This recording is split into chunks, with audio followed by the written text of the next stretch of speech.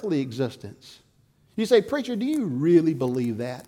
Do you really believe in the providential hand of God and trust that God knows best and that God will do what God has said he will do for a greater purpose and plan, and all I'm to do is just trust in him? Yes, I do. Let me just share with you for a moment. Just take a moment. Let me tell you my own story personally.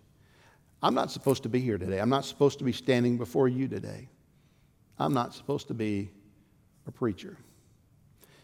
If you look back in my own life story, you'd find out that really,